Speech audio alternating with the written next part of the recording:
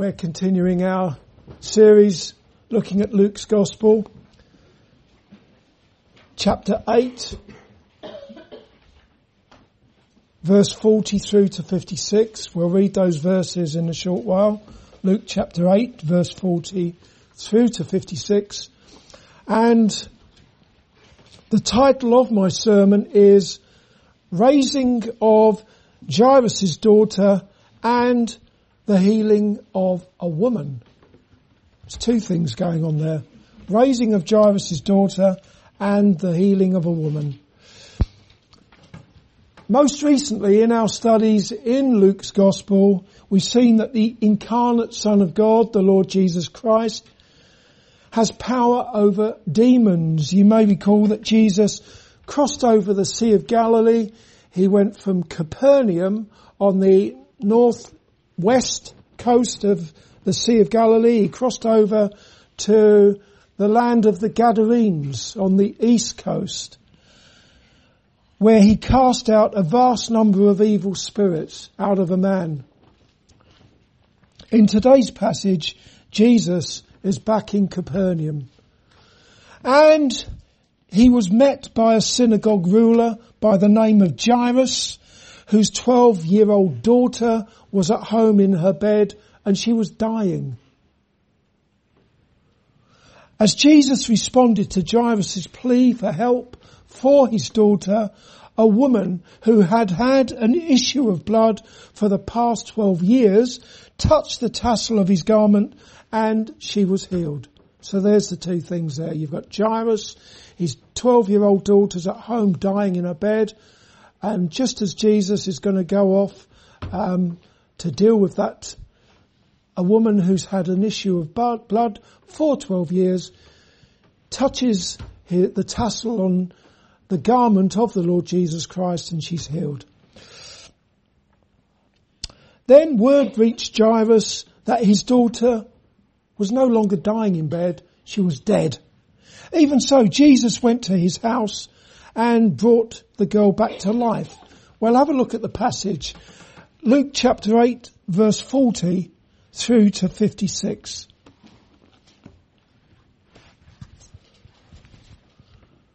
Verse 40. And it came to pass that when Jesus was returned, the people gladly received him, for they were all waiting for him. And behold, there came a man named Jairus, and he was a ruler of the synagogue. And he fell down at Jesus' feet and besought him that he would come into his house. For he had one only daughter, about 12 years of age, and she lay a-dying. But as he went, the people thronged him.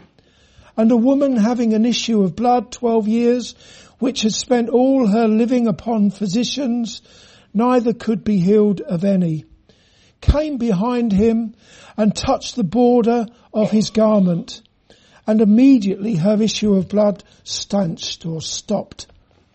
And Jesus said, Who touched me? When all denied, Peter and they that were with him said, Master, the multitude throng thee and press thee, and sayest thou, Who touched me? And Jesus said, Somebody have touched me, for I perceive that virtue or power is gone out of me. And when the woman saw that she was not hid, she came trembling, and falling down before him, she declared unto him before all the people for what cause she had touched him, and how she was healed immediately. And he said unto her, Daughter, be of good comfort. Thy faith hath made thee whole. Go in peace. While he yet spake, there cometh one from the ruler of the synagogue's house, saying to him, Thy daughter is dead. Trouble not the master. But when Jesus heard it, he answered him, saying, Fear not, believe only, and she shall be made whole. And when he came into the house, he suffered no man to go in save Peter and James and John and the father and the mother of the maiden. And all wept and bewailed her, but he said, Weep not, she is not dead, but sleepeth. And they laughed him to scorn, knowing that she was dead. And he put them all out and took her by the hand and called, saying, Maid, arise. And her spirit came again, and she arose straightway, or immediately. And he commanded to give her meat, to give her food. And her parents were astonished, but he charged them that they should tell no man what was done. First of all, looking at that passage, both Jairus and the woman were utterly powerless to do anything. Utterly powerless. First, we can consider Jairus. He was a ruler of a synagogue. As such, he would have been well respected. He would not have been without important and useful contacts. Even so, Jairus' position in the community and all his connections counted for precisely nothing. He could do nothing for his daughter, who was about 12 years of age.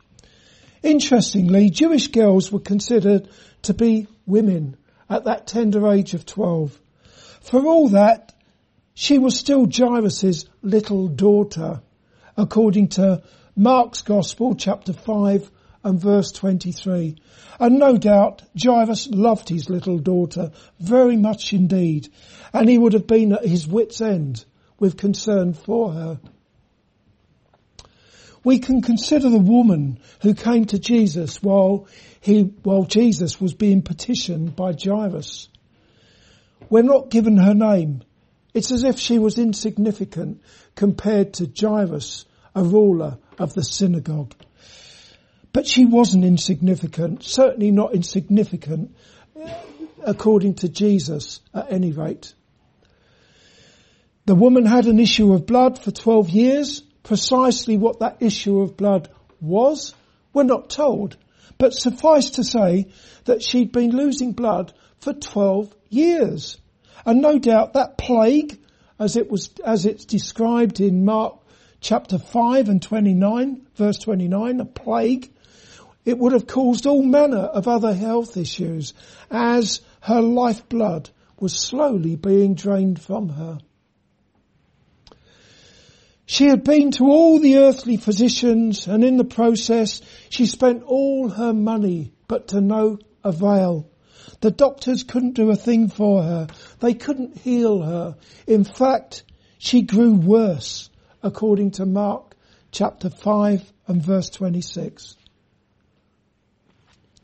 Secondly, both Jairus and the woman believed that Jesus was able to do something, that he did have the power to do something.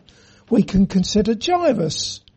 The crowd of people surrounding Jesus was so great that according to verse 42, they thronged him. Look at that in verse 22 there. For he had only one daughter, about 12 years of age, and she lay a-dying. But as he went, the people thronged him. That's similar, or that is similar to the weeds choking the seed that was sown, that sprouted up in the parable of the sower. We read about weeds choking the seed, and you think, how can weeds choke the seed or choke the young plants that sprouted up?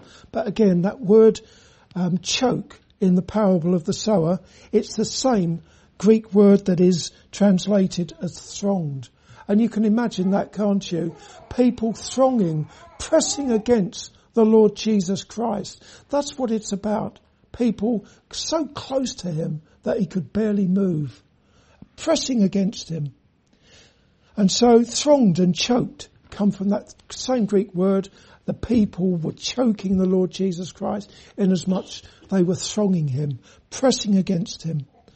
And even though there was a crowd of people thronging Jesus, perhaps Jairus' standing, his high position amongst the people in Capernaum, enabled him to pass through that crowd and to have the space to fall down at the feet of Jesus. I don't know, I'm guessing there, but it reminds me of the olden days when I was at school in assembly.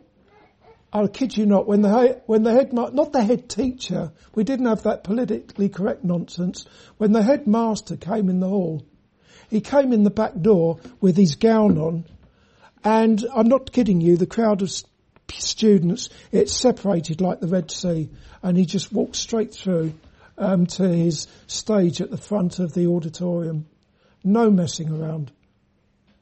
And maybe that's the kind of effect that, or something like that at any rate, that Jairus had with the people. Why? Because he was a ruler of the synagogue. He was a man who had a certain position, high position in Capernaum. But for all his importance, Jairus could do nothing for his daughter other than to plead with Jesus, having fallen down at the feet of Jesus, worshipping Jesus. He pleaded with Jesus to come to his home, to his daughter. And we get some useful extra information in Mark's Gospel, where we're told in Mark chapter 5, verse 23, that having fallen at the feet of Jesus, Jairus said, I pray thee, come and lay thy hands on her, that she may be healed, and she shall live. Those words speak of Jairus' faith in the Lord Jesus Christ to heal his dying daughter. There's no doubt about it. As for the woman with an issue of blood, she also demonstrated that she had great faith in Jesus. In her case, she clearly believed that Jesus was able to heal her, even if her methods were unusual to say the least, in that she tugged at the tassel on his garment. But that was not unique by any means. For example, in Acts chapter 19 and verse 12, the handkerchiefs and the aprons that had touched the Apostle Paul were taken to the sick, and we're told that diseases and evil spirits departed from them, departed from the people. Just when handkerchiefs and aprons that had touched the apostle were taken to these people, they were healed. Now, I trust you know as well as I do, or you can figure it out for yourself, that there was nothing within those aprons and hankies that would have healed the people. No. Neither was it the fact that they touched the Apostle Paul. The one who did the healing was God. Not the hankies, not the aprons, not the Apostle Paul. God did the healing on those people to whom the aprons and handkerchiefs were taken. And what can be safely said about the woman with an issue of blood in our passage today is that she truly believed that Jesus was able to do that which the doctors were not able to do. Furthermore, it wouldn't cost her anything, which is just as well, because she'd spent all her money on the earthly physicians. The woman's faith can be seen in Mark chapter 5, verse 27, 28. I keep making reference to Mark, don't I? There's a parallel account in Mark's Gospel and in Matthew's Gospel. But we do get a lot of information, extra information in Mark. Mark chapter 5, verse 27 and 28, it's written, when she had heard of Jesus, came in the press behind, or the multitude that was pressing against Jesus, and touched his garment. For she said, if I may touch but his clothes, I shall be whole. She had that faith that she would be made whole. And look what Jesus said to her in our passage today, in Luke chapter 8 and verse 35. Verse 35.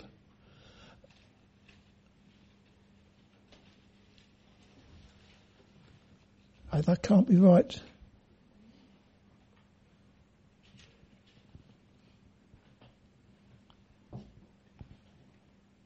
Verse 48. It's verse 48. He said unto her, daughter, be of good comfort. Thy faith hath made thee whole. Go in peace. Thy faith hath made thee whole. Clearly, she had faith that she would be made whole, that she would be healed. Thirdly, Jesus healed the woman and he raised Jairus' daughter from the dead. When you consider the woman, we're told in verse 44 that she came behind Jesus and touched the border of his garment, and immediately her issue of blood stanched or stopped. Immediately. We needn't imagine that it was the border of the garment that Jesus was wearing that healed the woman. It wasn't the garment, it was God that affected the healing. To be precise, it was the Son of God that healed her. As Jesus said in verse 46, somebody have touched me, for I perceive that virtue or power is gone out of me. Not out of my garment, but out of me. Jesus, the Son of God, healed her. And it was an immediate healing. No prescriptions, no operations or anything. Immediate healing from the heavenly physician, the Lord Jesus Christ. By the way, even though many people were pressing against Jesus, he knew very well who it was who touched him in order to be healed. We're told in Mark's Gospel that he looked round about to see her that had done this thing. He looked round to see her that had done this thing. It's not as if Jesus didn't have a clue what was going on. In fact, I'd go as far as to say that Jesus orchestrated the whole thing. The two together. Jairus coming about his daughter, the woman with the issue of blood. And each of those was an opportunity to manifest his power, which is a declaration that he is the Christ, the Son of the living God.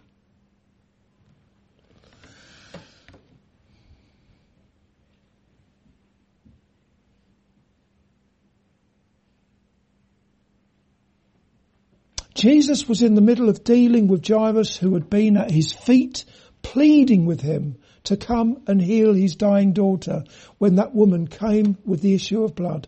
She came along, she touched his garment, she was healed.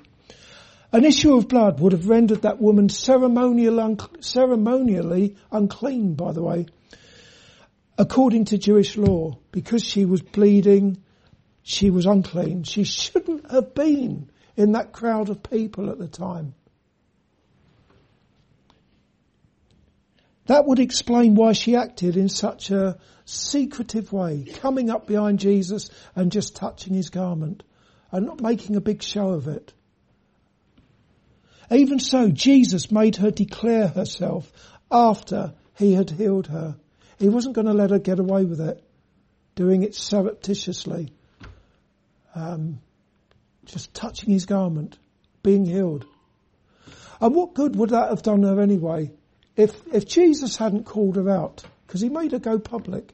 But if he hadn't, I don't know, but she could have gone away thinking, how long is this going to last? I don't think I'm bleeding now. I don't feel as if I'm bleeding. But is this it? Am I really healed?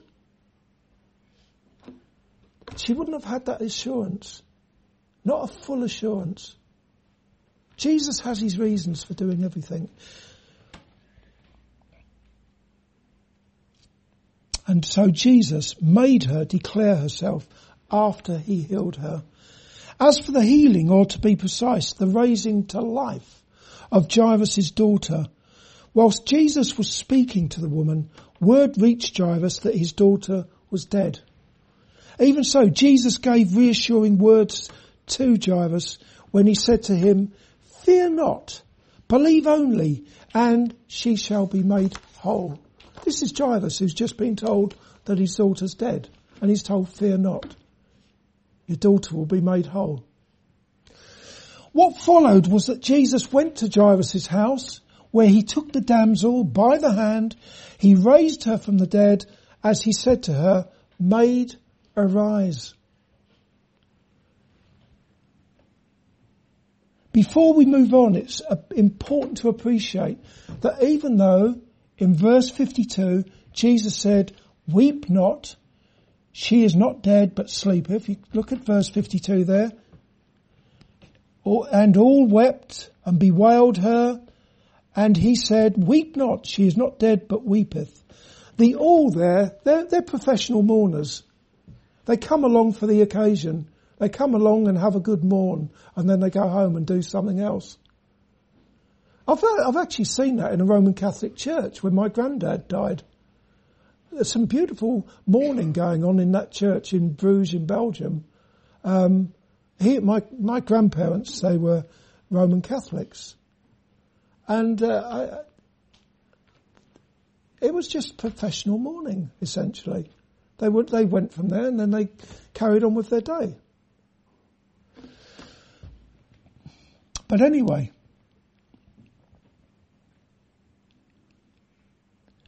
even though Jesus said, "Weep not, she is not dead but sleepeth," the damsel really was dead. And not in a deep sleep. She wasn't in a coma. And Jesus really did raise her from the dead. The fact that she really did die is confirmed in the very next verse, in verse 53, where it is written that they, again, the professional mourners, laughed him to scorn, knowing that she was dead. Got no reason to think that they were wrong there. That's just stating a fact. They laughed Jesus to scorn, knowing that she was dead. Death can be defined as the departure of the spirit from the body. When anyone dies, that's what happens. The spirit parts company with the body. And in verse 55, we're told that her spirit came again. Look at verse 55. Her spirit came again, and she arose straight away, and he commanded to give her meat or food. So the very fact that her spirit came again means that it departed from her. Yeah? So she died. But for some reason, Jesus refers to death as sleep. But again, don't think that she was just having 40 winks or in a deep sleep or in a coma. She was dead.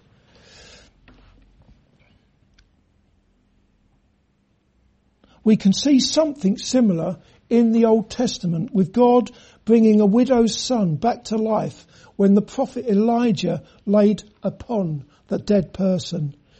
In 1 Kings chapter 17 verse 19 through to 22, let me tell you what it's written. And he, that's the prophet Elijah, said unto her, that's the widow, "Give me thy son." And he took him out of her bosom and carried him up into a loft where he abode, where the prophet abode, and laid him upon his own bed. And he cried unto the Lord and said, "O Lord, my God, hast thou also brought evil upon the widow with whom I sojourn, or I live, I'm staying with her, by slaying," that's killing, "her son?" And he stretched himself upon the child 3 times and cried unto the Lord and said, "O Lord my God, I pray thee, let this child's soul come into him again." And the Lord heard the voice of Elijah, and the soul of the child came into him again, and he revived. The boy had been slain by the Lord. He was dead.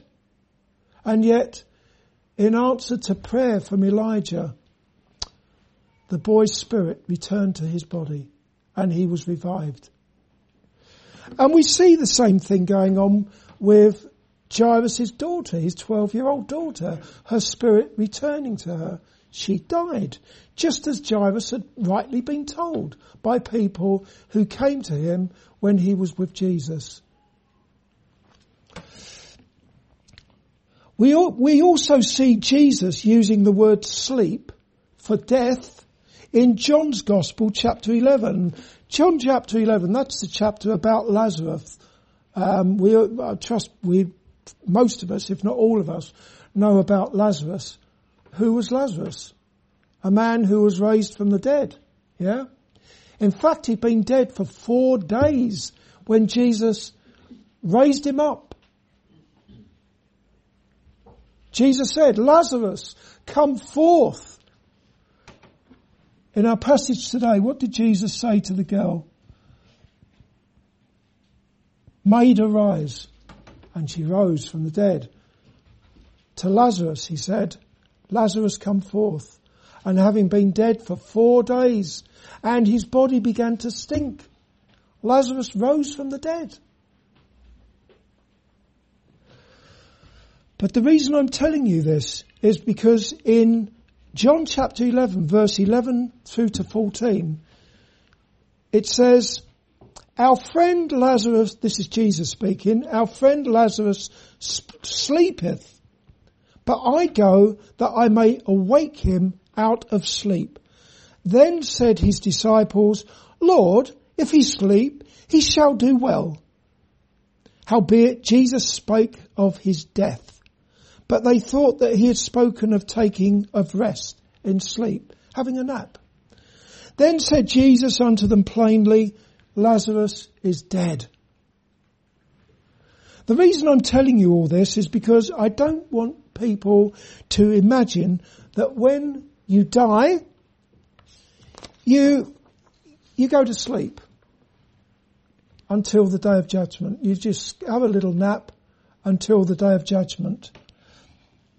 And when the day of judgment comes, all those who are trusting in Jesus for the forgiveness of their sins, they receive their heavenly inheritance. Whereas the others, all the others, people who have not believed in Jesus, have not trusted in him, go to eternal torment. To hellfire, in other words.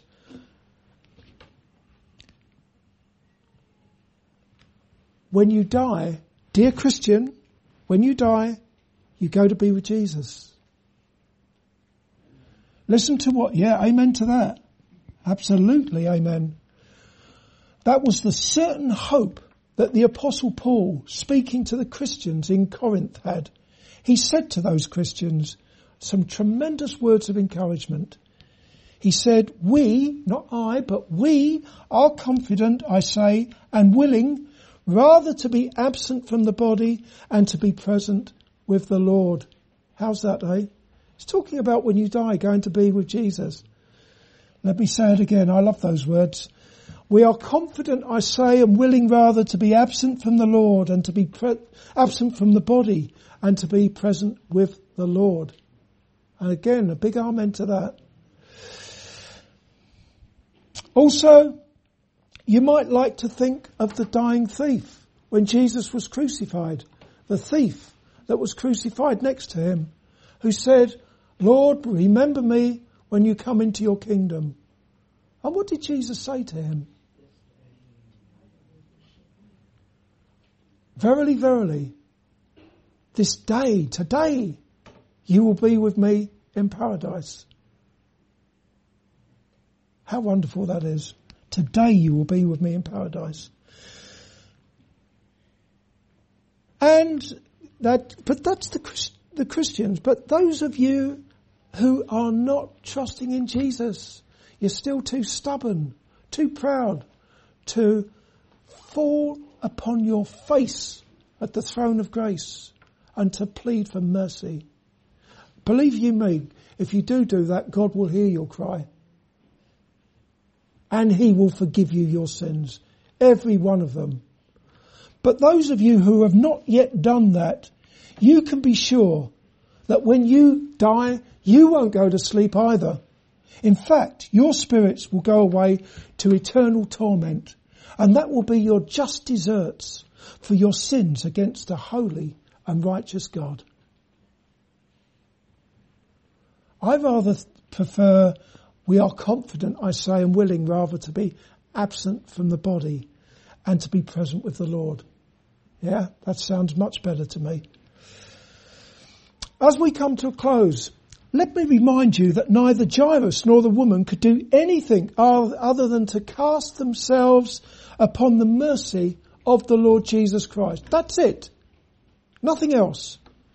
And that is how it is for all of us when it comes to sin, which afflicts the body and the soul, rendering every one of us unfit for the company of God and the glory of heaven. The good news is that the Son of God is able to cleanse from all sins all who with repentant hearts come to him and believe in his name. Are you hearing me? Also in our passage, Jesus graciously dealt with two needy people at the same time. But that's nothing for him to do when you consider that on, for example, the day of Pentecost, just a short while after Jesus had ascended to heavenly glory after laying down his life at the cross, on the day of Pentecost, about 3,000 souls who were listening to a sermon that was being preached by the Apostle Peter were wonderfully saved and given a heavenly hope. About 3,000 of them. Not just one, not two, 3,000 souls in Jerusalem came to repentance and trusted in Jesus. They were baptized and they trusted in the Lord Jesus Christ. And now all these years later, Jesus is raising up an untold number of repentant sinners every day throughout the world. I don't know how many, but you can be sure even now, 2,000 years later, Jesus, the Son of God, is still raising people up from spiritual death to spiritual life. Therefore, if you haven't done so already, come to Jesus as you are, trust in him alone to deliver you from the burden of your sins, believing that he is able to do precisely that. Bow down before him, reach out and touch him as the woman with the issue of blood touched Jesus. Reach out and touch him in your prayers, crying out to him to have mercy upon you, a sinner. Believing that he is able to cleanse you from all unrighteousness. Also, we've seen that the woman came out from her anonymity and she declared unto Jesus before all the people, all that crowd, for what cause she had touched Jesus and how she was healed immediately. Jesus called her and she did precisely that. She went public. That speaks to me of baptism and openly declaring Jesus as your Saviour and your Lord. Therefore I say to you, or rather the word of God says to you, he that believeth and is baptized shall be saved, but he that believeth not shall be damned. Amen.